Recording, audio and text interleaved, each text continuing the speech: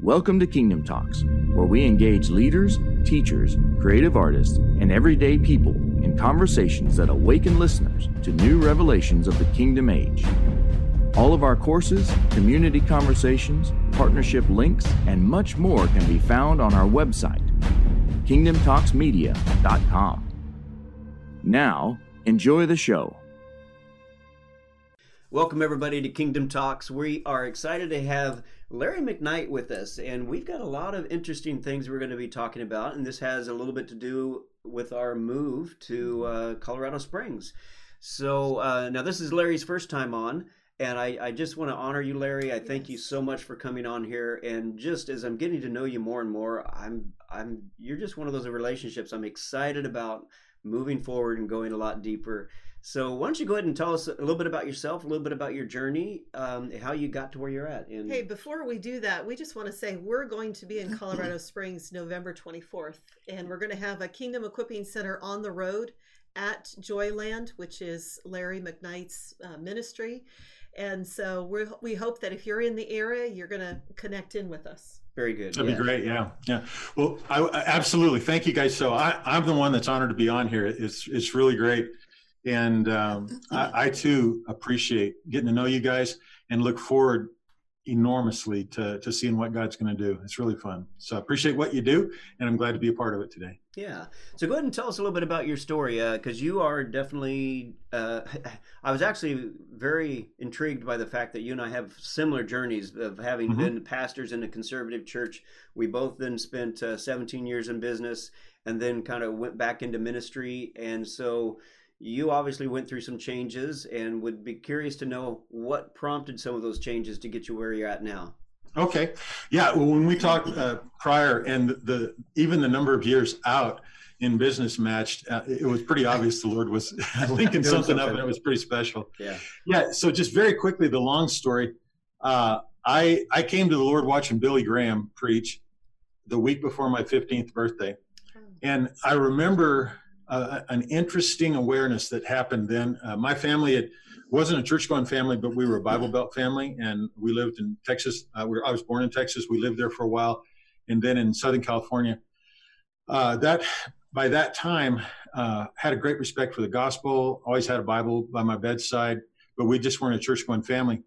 And when Billy Graham was preaching, it felt like it was the first time I'd heard the gospel. But the resonance of that gospel made me realize something that isn't always what people realize when they come into that salvation experience or whatever.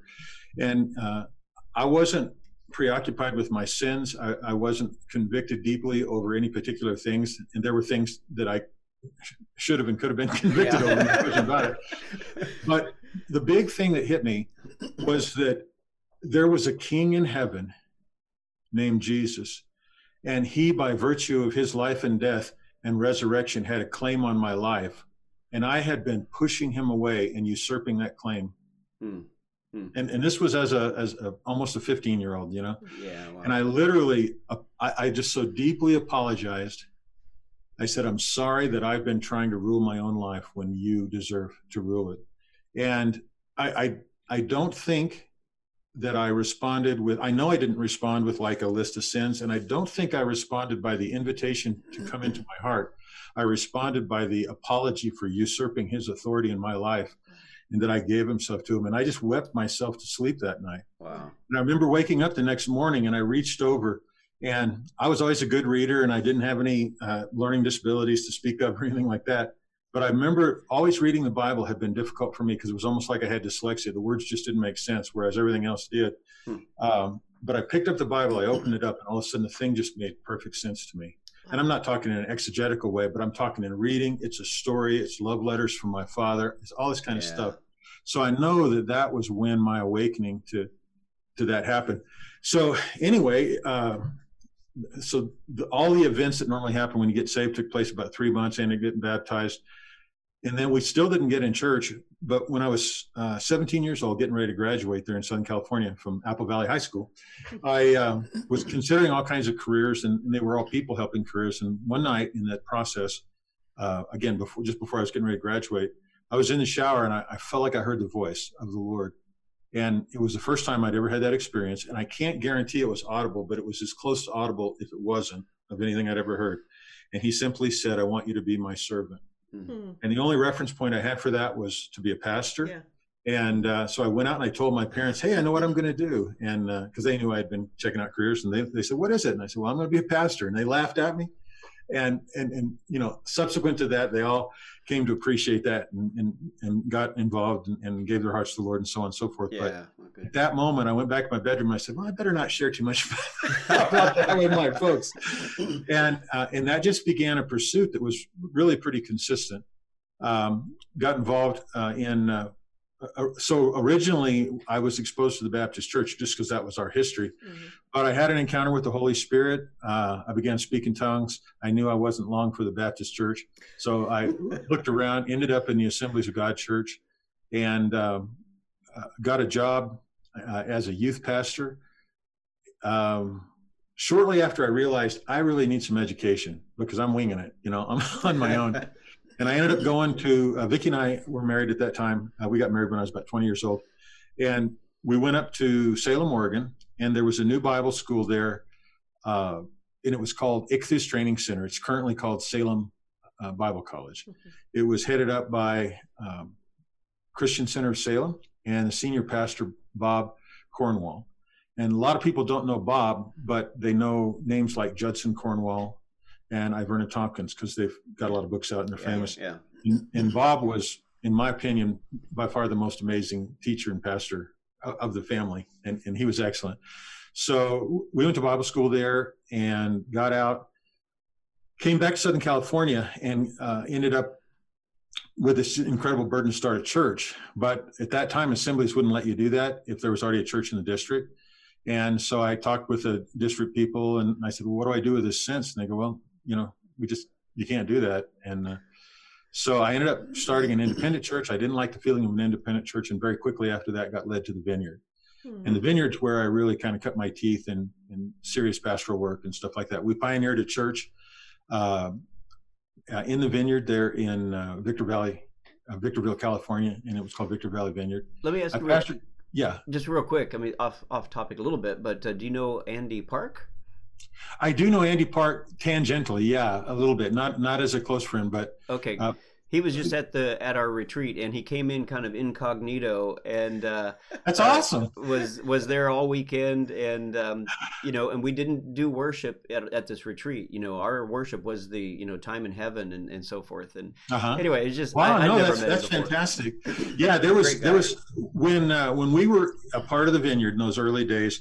Andy was obviously contribute tons to the worship. Eddie Espinoza was there at the Anaheim Vineyard still at that time. Yeah. And we used to go down there and sing on albums, because they'd have the crowd sing. And my daughter has a really great voice. You could actually hear her on a couple of those songs booming out of the crowd. But yeah, those were great days in the Vineyard. They really were. Yeah. And so anyway, we pastored our church for about 9 years. And I had the occasion to go over to Europe with a missionary that we were helping to sponsor and send over to Krasnoyar, Siberia. And she was going to be teaching English as a second language out of the Gospels, and we created that curriculum for her and everything that. And as kind of a send-off deal, there was a conference in '92 on the Holy Spirit and the prophetic, and Mike Bickle had taken a bunch of the emerging prophets or re-emerging prophets over there.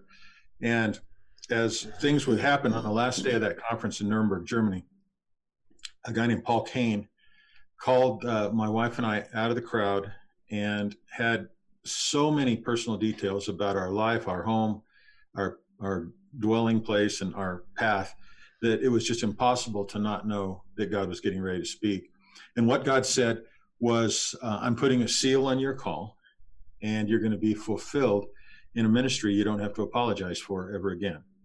And then he cocked his head sideways and said, just this moment, the Lord says, tonight, I've given you a reason to believe in the supernatural. And the last part I thought was a little odd because we did believe in the supernatural as Vineyard pastors and stuff.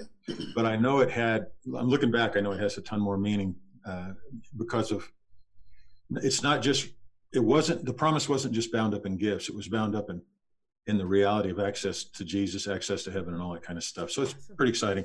But the moment that Paul shared what the Lord had shared with him, says, I'm going to put a seal on your call. I felt oil come down, run over my head, and I felt just enormously approved, like a seal of approval. Mm-hmm.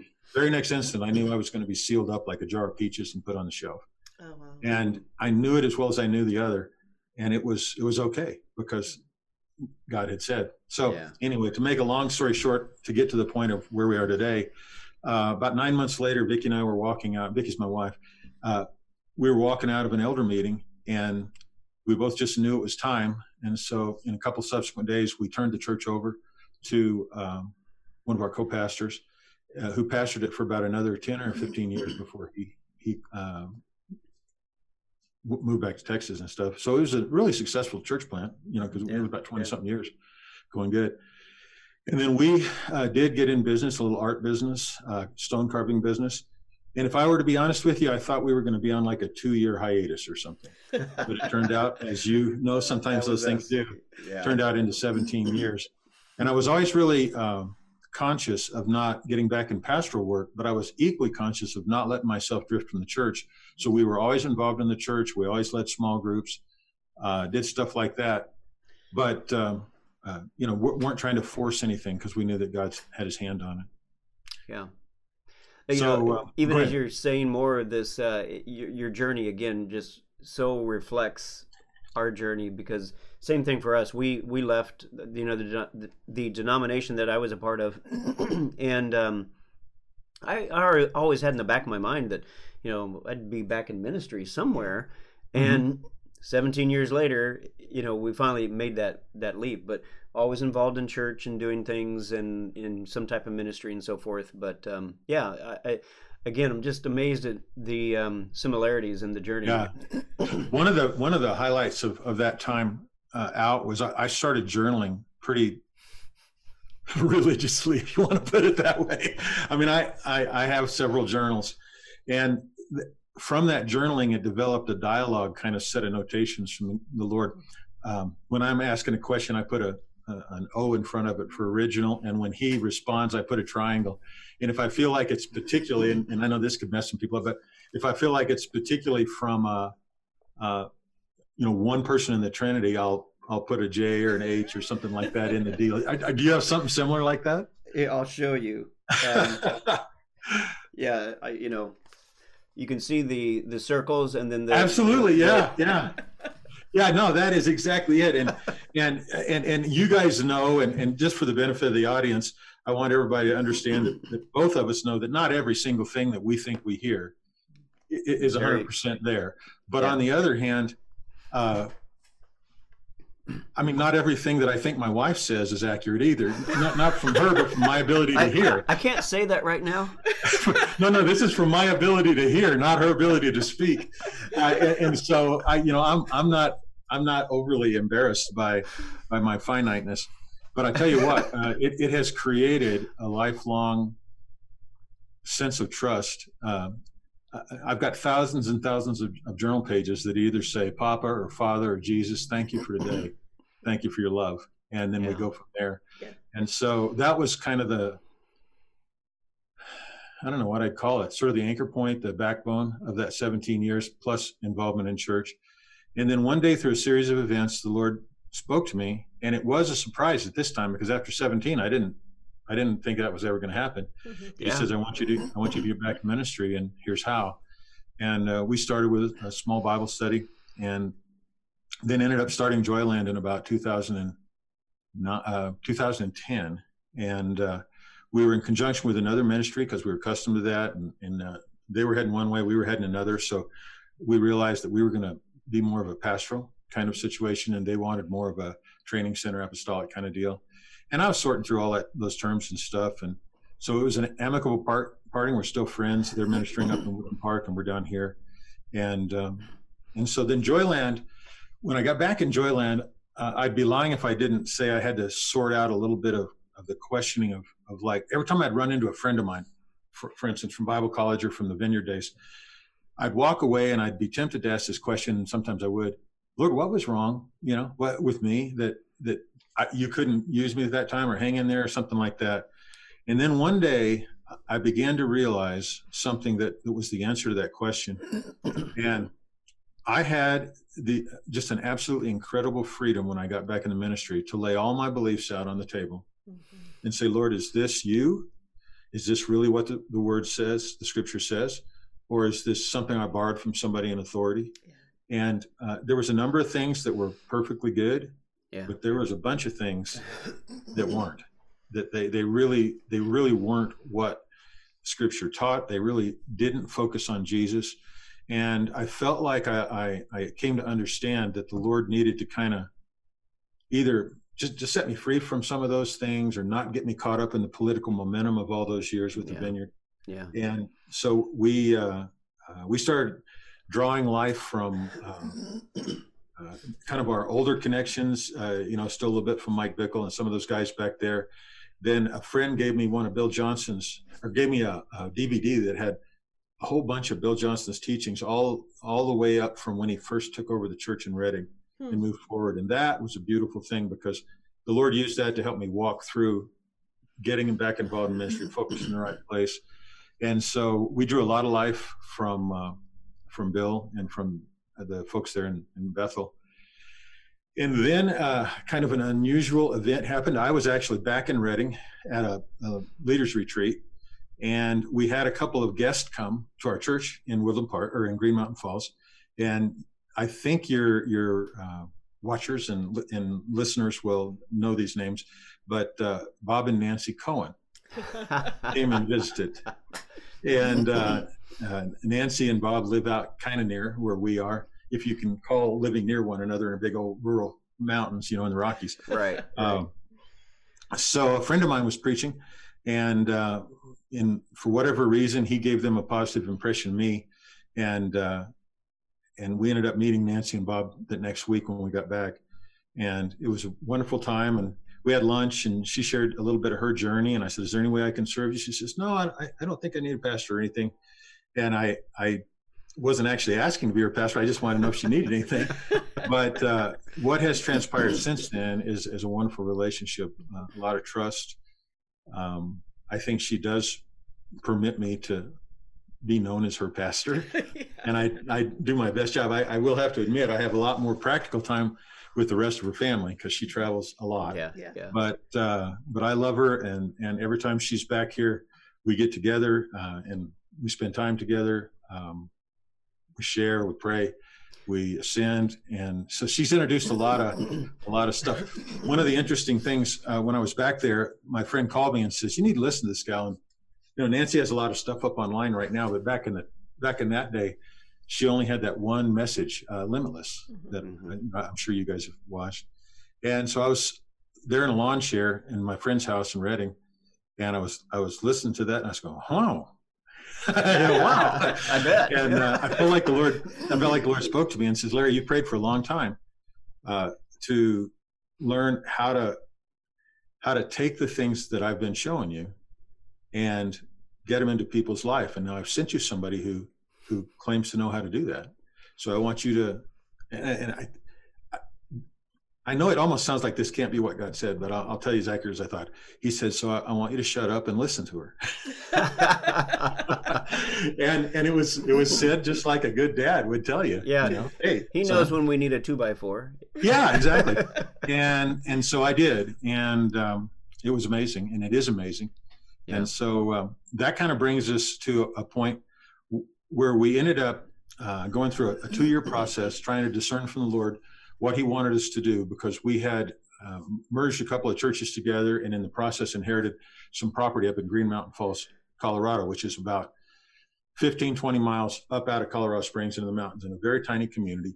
It had been there about 30 years, and it was just very rural and all this stuff. And the Lord had begun to speak to me about getting a little bit more technology involved, about moving to the Colorado Springs area. And that decision, we took a long time with a board of elders and leaders, because there's questions of legacy and questions of honor and all these sorts of things. Yeah. But ultimately, you have to do what the Lord says to do. And so we did make a decision to sell that property and to relocate down here. The deal was amazing. I don't need to go into the details about it, but we ended up getting a cash deal for the property and the whole escrow and everything. Wow. went through in less than 90 days. And so we found a location down here, and now we're in Colorado Springs, and we're listening and retuning our mission. I do have to confess that when the Lord said, I want you to spend more time online and I want you to make it relational, I didn't have a concept for that, because all of my thoughts of online church were sitting there in your pajamas and paying your tithe, you know.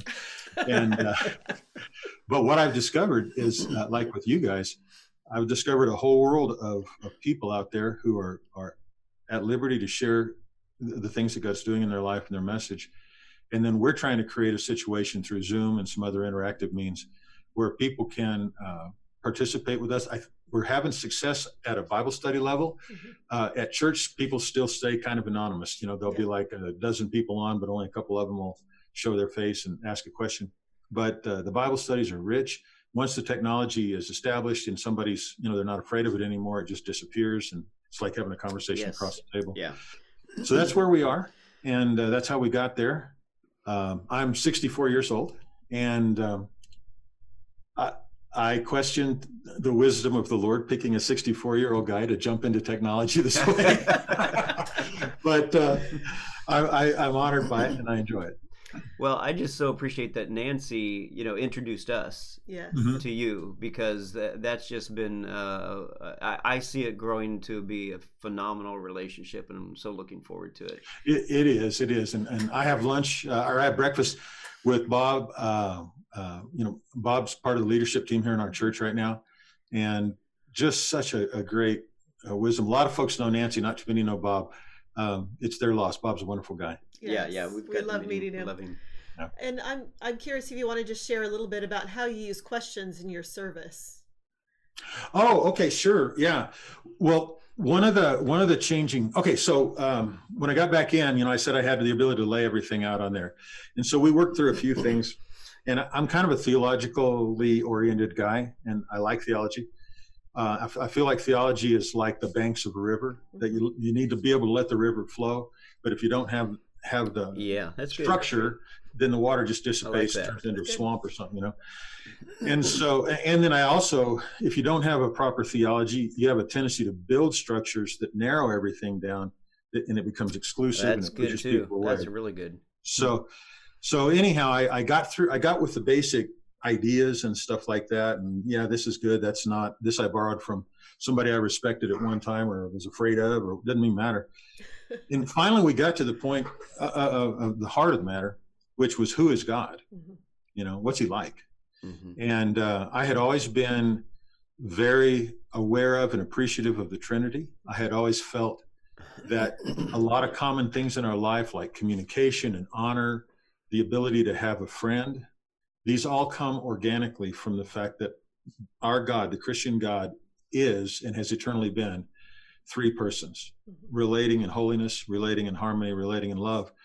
And when you think about it, if God was ever just a single entity out there, then things like communication and love are secondary abstracts. Yeah. They're not primary. But our ability to have a conversation is a primary gift of being made in the image of a triune God. And so that started us, okay, well then let's look this over. So about 4 years, I think, into the life of Joyland, so that would have been about 2014 or something like that, we went back to Genesis and started looking for that angry God, started looking for that judgmental God, started looking for that God that was deeply offended by what Adam and Eve had done or failed to do. And I think anybody with an honest look at it, and when I say honest, that implies that people are not looking honestly. Let me put it a different way. Anybody, if they have just an open heart to read the scriptures with fresh eyes, will have a very hard time finding that hostile God. Yes. You know, he was just with them the whole time. And I've read, I don't know why Father just keeps taking me back to Leviticus 26. I've read it, a few times in the last few weeks anyway. And just how, if you wanted to, you can look at it through the lens of the angry God. Mm-hmm. But when you really look at it, it's just like God so wanted his people to stay with him that it's like, if you guys go astray, I'm going to do this.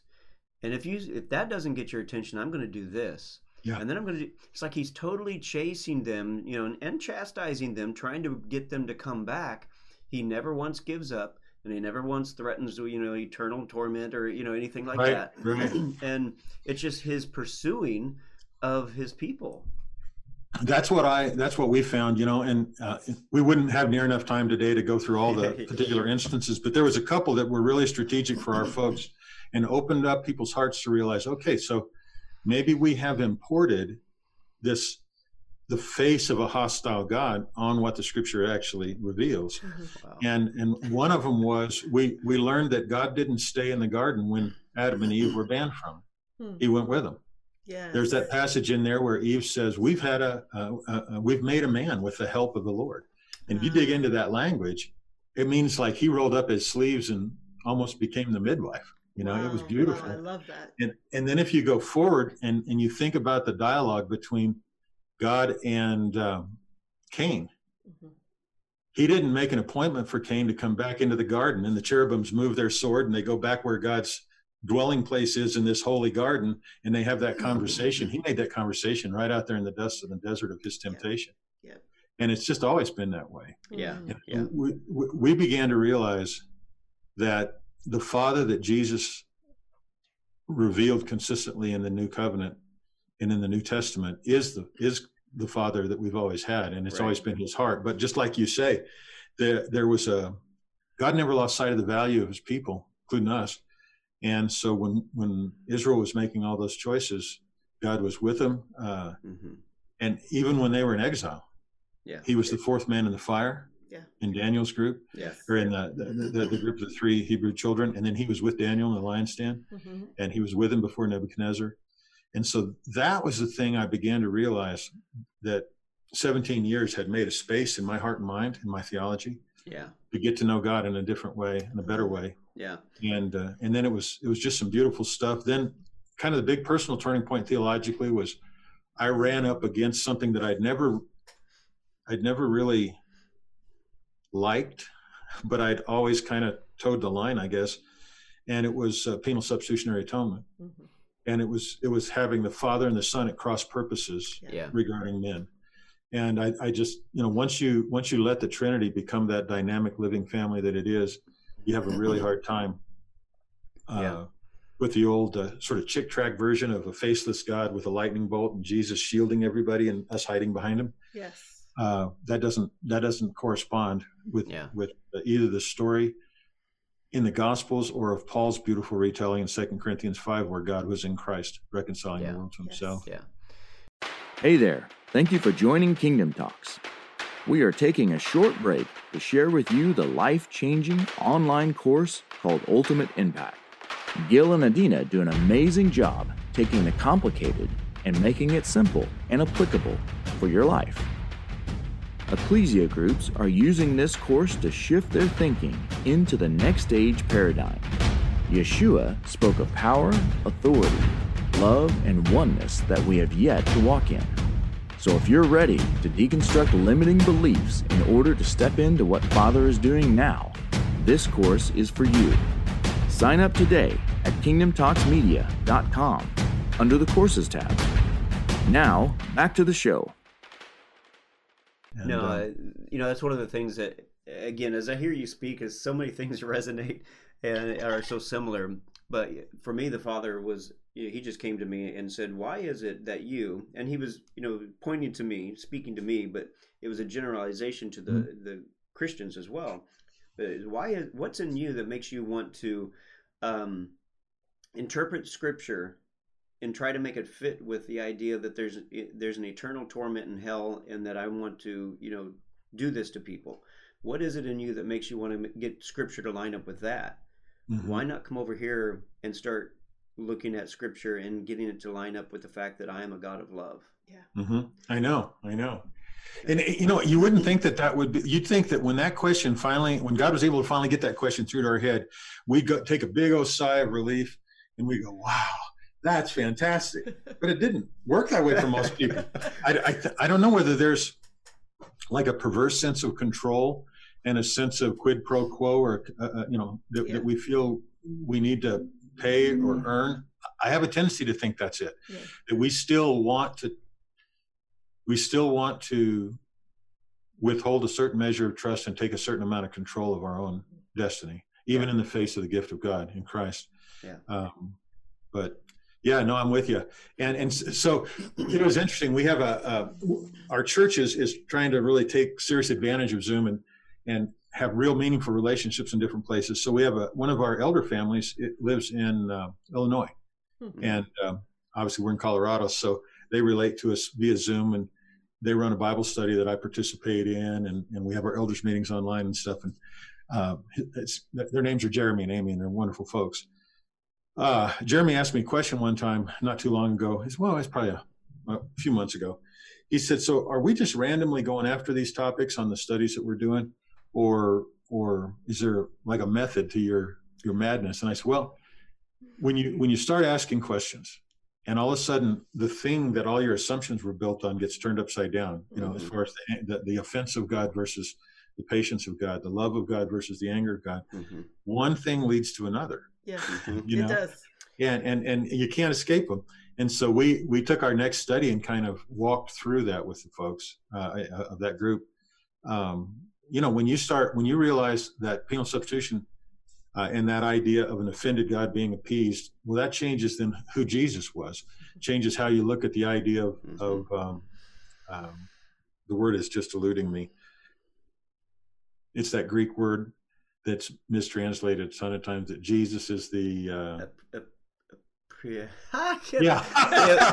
propitiation. There we go. You guys can trust us as your Bible teachers and leaders. Yeah, no problem. Yeah, propitiation. So all of a sudden, I started thinking about sort of the common definition that I had heard about propitiation was pulled from Greek history, and it was like being under siege from an attacking king, and you send out a bunch of gold and a bunch of virgins and stuff like that to appease that king. Yep. And that fits wonderfully in the idea that God was standing back, hurling lightning bolts at Jesus, engineering the punishment for him becoming sin for us. Mm-hmm. But it doesn't fit at all when you realize that God was in Christ. And so I started looking, and this is a great example of probably the most delightful aspect of being back in the ministry the last 10 years. It's kind of unnerving when you look at a concept that you've held for a long time, taught people about, led people in, and so on, and you realize that's probably not true. That probably was never true. Yeah, but it was what we all thought, Yeah, I've been through disillusionment many times. So yeah. And it requires some humility, and it requires some trust, really, in the goodness of the Father. And it also helps if you focus on the last clause in the new covenant, where I'm going to meet your transgressions with mercy and remember your sins no more.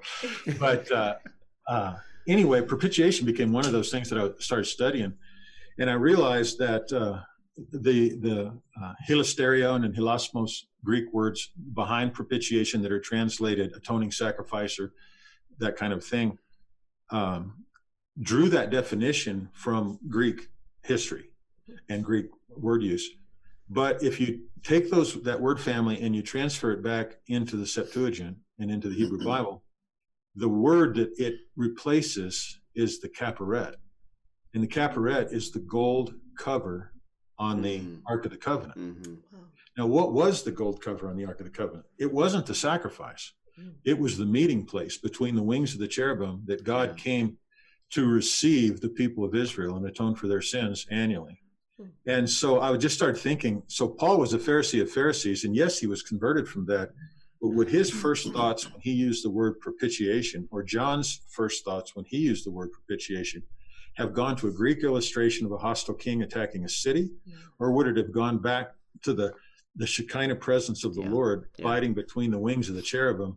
And when you start thinking of Jesus not as a sacrifice thrown to appease his Father, but as the meeting place sent by his Father, where men and God could meet and reconcile without their sins being the defining issue. Yeah. And then all of a sudden you get into Hebrews chapter 9, and it says that, it's appointed for once for man to die and then the judgment, but Jesus is returning a second time without reference to sin. Yes. All based on what he did as that meeting place. That was a huge turning point for us. And that's what really opened the door to not the first thoughts we had about God being a good father, but about the whole paradigm of letting Jesus be the centerpiece of the gospel, not as a sacrifice against a hostile father, offended father, but as a gift from a loving Father, where even the most timid among us, the most fearful among us, could come and find welcome. Yeah. Yeah. And find healing and find wholeness and find a Father that we've all wanted.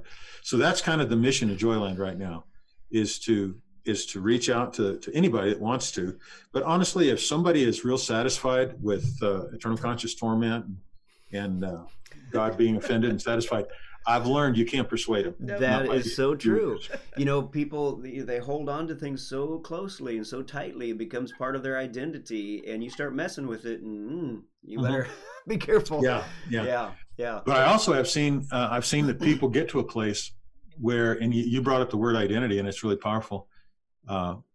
When we get in a position to take a fresh look at Scripture, when we get in a position to rethink and re-see some of those ideas, not by abandoning the Scripture. And this is a personal commitment of mine. I fear in the current kind of deconstruction movement. Yeah. I am so sympathetic to the people not wanting to go and be beat up and not wanting to beat people up, but I don't want the Scriptures to be thrown out. Yes. Yeah, I don't think they can. Yeah. No, and I don't want relationship to be minimized. I think that's the missing ingredient in all this. And circling all the way back to my week before my 15th birthday, in the last few years, I have become so grateful that my initial response to the gospel was one of surrendering to a relationship and not becoming preoccupied with my own failures. Yeah. I don't like my failures, and I don't make excuses for them, but it's the relationship I have that prevents me from having to be a hypocrite. Amen. So good. Yeah, that is truly, to me, the only thing that will release us from those is that relationship. That as we get so deep that we really look at the other junk and it's like, I don't want to do that. Yeah. And you know, when you and I know that sometimes sort of like visionary or metaphysical kind of feelings people are skeptical of, but we're commanded in several places in Scriptures to look up, to look to Jesus, to look at Jesus being reflected, us being reflected like in a mirror there in 2 Corinthians, and being changed from glory to glory. Once you are in a position to overcome the fear of looking at God and seeing Him look back at you, then if you can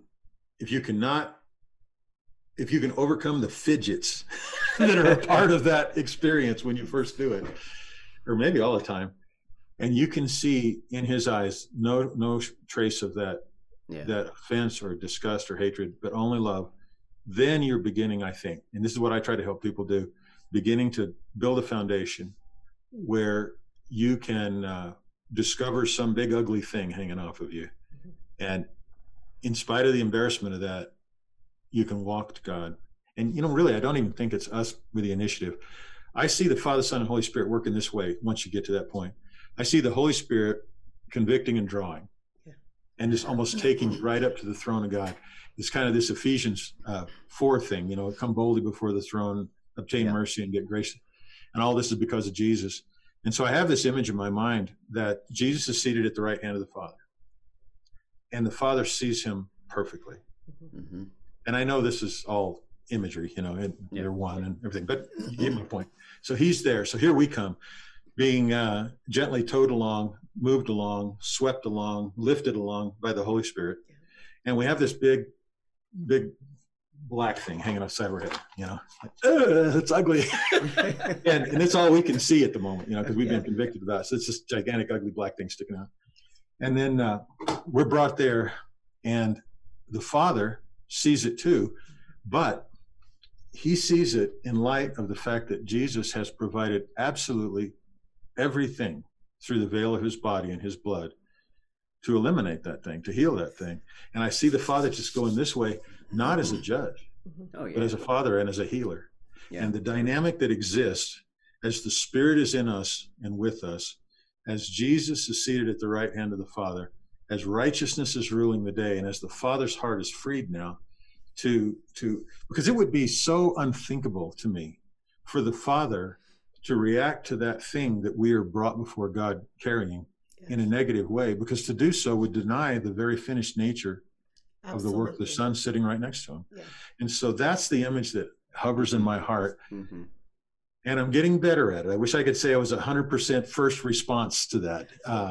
But I just know that in that environment, or in an image similar to that, there is reality. There is the reality of the work of Christ being enough, the Holy Spirit's work in our life being convicting, but certainly not with the end to some kind of self shame or something like that. It's to get there. It's to get there. And then the Father's ability to work. Yeah. And I so love, we heard Yana Sanders recently, and she was talking about the so important, that this movement needs holiness as our focus, but not like we did before, where it was like, okay, holiness, I've got to be good, and I've got to focus on not sinning and you know, all of this. But we're able to come from it now with this understanding, you know, with the restoration of all things and Jesus and all of that, from a different viewpoint.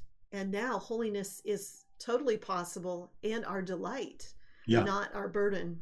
Yeah, because it's never achieved independent of God to try to be presented to God. It's always achieved with him. Mm-hmm. One of the other things that I'm very passionate about, I've got friends in some other movements, and I draw life from a lot of teachers. One guy, well, as a matter of fact, the first time I ever saw you guys show, you were interviewing Paul Young.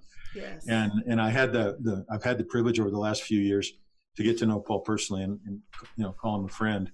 And through Paul, and as a result of that, I also have gotten to know and learn from some other guys. And one of them is a theologian named C. Baxter Kruger. Mm-hmm.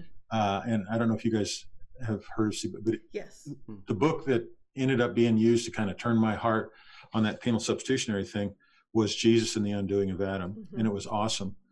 But I don't know whether it was in that book or one of Baxter's other books, he defines holiness in a way that I find a good workable definition. What is holy is how the Father, the Son, and the Holy Spirit relate to one another, treat one another, and honor one another. Yes. It's not a judicial list. Mm-hmm. It's a set of relational behaviors that operate in purity and in beauty and in honor and so on. And so now when the Scripture says, "Be ye holy, for God is holy," that's the image. And I don't think that's just me picking and choosing, or Baxter picking and choosing. I think that's a reality. Holiness, you know, when I was in Bible school in Assemblies of God, holiness was the byproduct of sanctification. And we used the illustration of the temple utensils and stuff being set apart for holy use. And so one pot was holy, one pot was common, you know, and this was the one that was used in the temple. But what we missed, and I remember consciously, I mean, I can think back and the thought never entered my head. I'm not saying that's that bad an illustration, but the function of those gifts wasn't just to sit there and be holy. Yeah. It was to facilitate an offering. It was to facilitate a relationship, you know, and that's one of the things about, I mean, there's a lot of things that could benefit from that kind of knowledge. Like, you think about fire. You know, the most prominent place that fire had in the Old Testament was either in that non-burning bush, as God was relating to Moses, or the fire that facilitated the sweet-smelling aroma that was lifted to the Lord, or the fire that was on the candelabra, on the minaret in there, showing what was going on. And so that question, you know, that the Lord asked you, I would that everybody would let him ask that question. Why are you so prone to take these images of hostile kings and angry deities and all this kind of stuff, and instead of a Father who loves you and sent his Son? Yeah. Well, Larry, just one thing I want to say right now, just to our listeners, is that if you're watching this and you're in the Colorado Springs area, that you would go visit Larry. And what's your address there if people want to get your address? Sure. So our church meets on Friday evening, primary meeting, and then we have some online Zoom stuff that I'll give you a little bit of information about. But we're on the west side of Colorado Springs, and it's on the corner of Centennial Road and list. And if you're familiar with Colorado Springs, Centennial is a main thoroughfare on the west side that cuts across Garden of the Gods. I'm going to share your website while you're talking about that. Okay, go ahead. Okay, sure. And so our address is 5085 List Drive. And we're in a kind of a business complex, so you can sneak in and people won't even know you're going to church.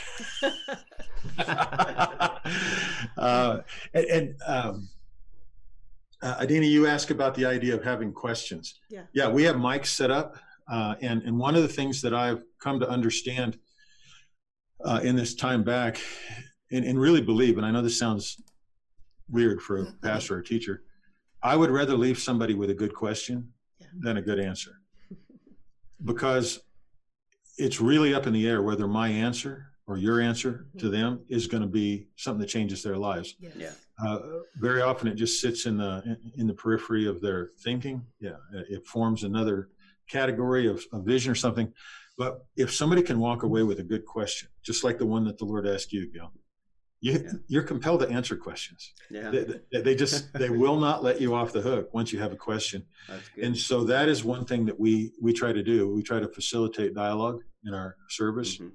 And so we have mics set up, and I have a little red and green light that is on the front teaching board that I use.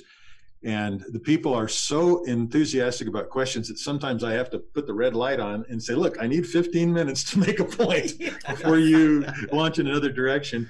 Then we'll pop it green, and then people line up with mics. And we use the mic format because we also have people on Zoom, and we want them to hear and be engaged as well. It's awesome. So, I love it. Yeah, it's a lot of fun. I would never go back. It's a culture that we're trying to create, and it's not just to be novel. One of the experiences that I've had as a pastor is that people will succumb to the perceived pressure of a community to line up with beliefs that they don't fully understand or hold. Very true. Yeah. And so we are absolutely committed that people understand that they have all the time in the world to ask questions and stuff.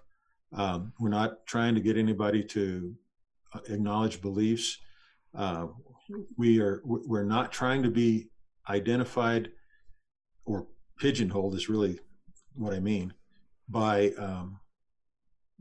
one doctrinal set of things or another. I think doctrine's really important, but if people have a legitimate reason for believing what they believe from both the scripture and their life experiences, they're welcome here. We'll have conversation, and that'll give them an opportunity to either decide, whoa, this is not the place for me, or you mean I can really expose some of these questions that I've been keeping hidden. I so love that, Larry, and I'm actually very eager to get to your location for our KEC on the Road, Kingdom Equipping Center on the Road.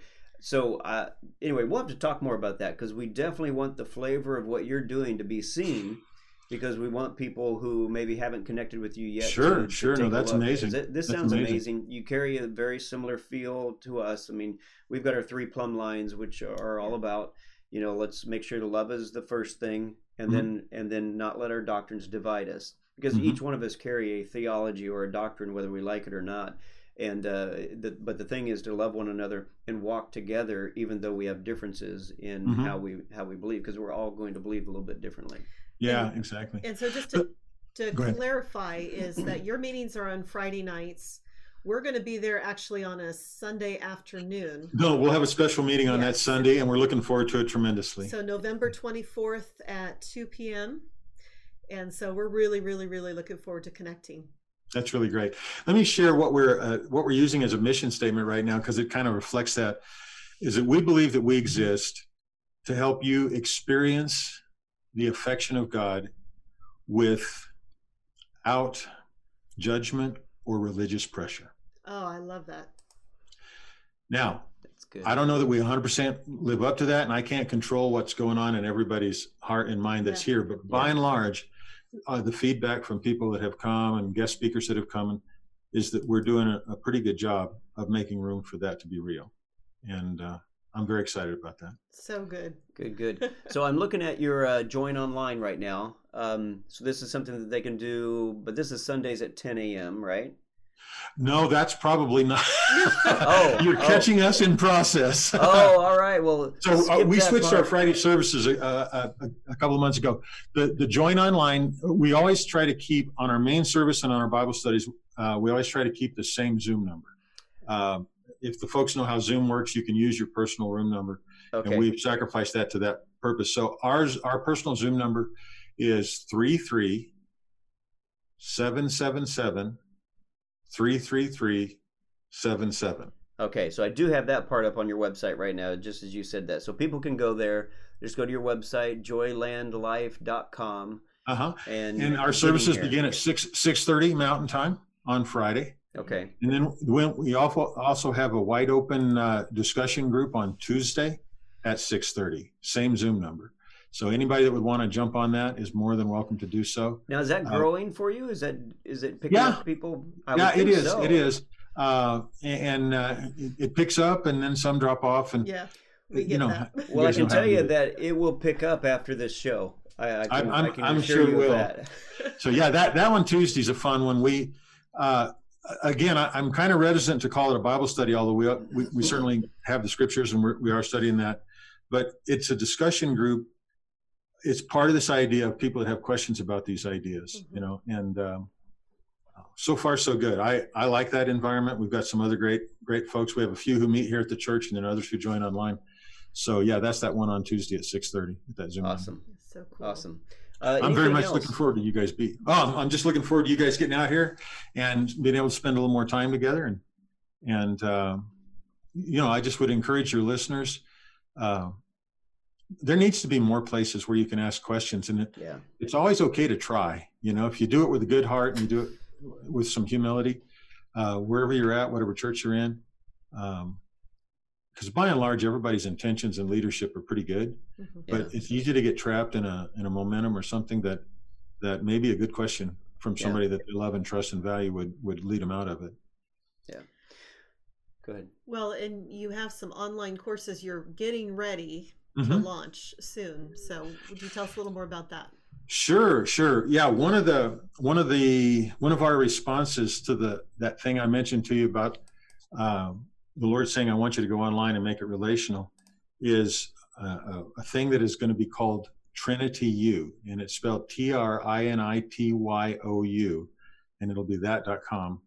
And the concept of the Trinity and the U being joined at the Y is what we're building these courses about. So we're joined at the why, we're joined at the question. And as you can tell, questions have just become really, really important to me. I think they're a vehicle, eventually they're a vehicle for honesty and for learning. So we have our first course, which is about the New Covenant. It's kind of a foundational course on what the New Covenant is, as I understand it, and who it applies to and stuff like that. And so that'll be up in probably about, and hopefully another 3 or 4 weeks. And you'll be able to log in, and the first few courses there for sure will be short. Some of them about 2 minutes, some of them about 5 minutes. Then that breaks into a series of like 10 or 15 minute discourses. And then in the end, we bring in teaching from other people and other perspectives. Again, by the time you work through it, you ought to be able to ask questions and see other thoughts. But it's going to serve two purposes. One, an easy gateway for somebody to get involved in topics that maybe they've heard preached a lot, but don't really understand, certain theological topics, certain biblical topics. So that's one thing. But also, especially for people who are kind of in this movement that are kind of asking these questions and checking out things like, some of the mysteries of relationship and ascension and things like that, and then just some different ideas about Scripture. Yeah. We want people to have access to these little 2 and 3 minute things so they can help them explain to a friend. I love it. Right. That's so good. A good example of one of the courses we're putting together is, should you, what does it mean to guard your heart? Should you be afraid of it? We all know that our heart has dark things in it. Is that the defining element of our heart? Or have any of us ever considered that the Holy Spirit makes room so Jesus can live there? And so a couple of dark spots, dark thoughts versus the King of Light living in your heart, well, which one's going to have the influence, you know? Yes. But people don't think about that. Mm-hmm. And I find a lot of what I think the enemy has done is sown fear in to places that the Lord's willing to work gently with. Yes. And so because he doesn't require the kind of self-generated, all right, every dark thing in my heart's going away instantaneously. We just don't have the power to do that, and God knows it. He chooses instead to shine light on that darkness and deliver us from it. Yeah. But I still know lots and lots of Christians who complain about not being able to hear the voice of the Lord, when really it's coming from where he lives in them. Exactly. You know? Yeah. And so if the enemy can get us to be so afraid of any voice that comes out of our heart because there's a couple of dark things that are still lingering there, he's pretty much succeeded in stopping our ears to the voice of the Lord. So that's the kind of stuff our courses are going to be aimed at. That's good. That's so good.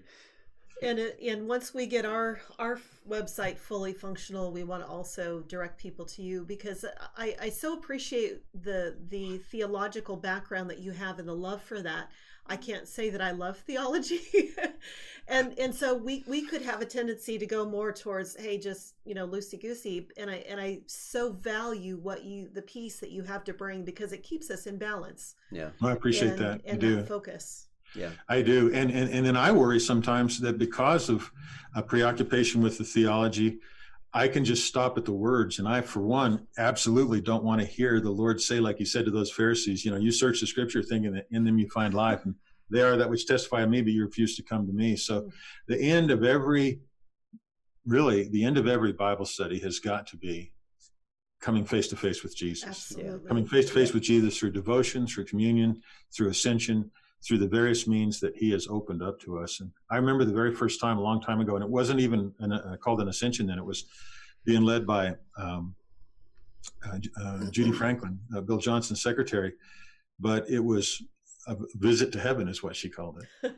And so I was just sitting there on the steps at this conference, music was playing, and she just encouraged us, close your eyes and ask Jesus if he would invite you to be with him. And he did. Much to my surprise at the time, he did. And it was just a wonderful initiation experience. We were in this beautiful garden together. I walked across here. He just embraced me. And the warmth of the embrace, the reality of the moment, the sense of deliverance from inadequacy. I mean, when you're accepted by God, you don't have room to harbor that inadequacy. And then when the inadequacy goes away, you can see the actual self-centeredness that was sort of propping it up. And now you've got something to repent over and lay before his feet and see his love respond. So yeah, it's a beautiful thing. So I'm comfortable with the fact that God's given me a view of and an interest in theology, but I absolutely know that the end of that is relationship. Yeah. And so that'll be fun. So good. Well, we probably need to wrap this section up. Again, Larry, just absolutely thankful for you coming on here, and just looking forward to the relationship that's going to be developed. I actually think there's probably some major exponential things that are coming that at least I'm not aware of yet. I'm looking forward to them, and it's the same way. I can't put my finger on what they are, but I know you guys are doing an excellent job in some things that the Lord's called this old dog to do as a new trick, and so I'm very much looking forward to being a part of that. Yeah. Awesome.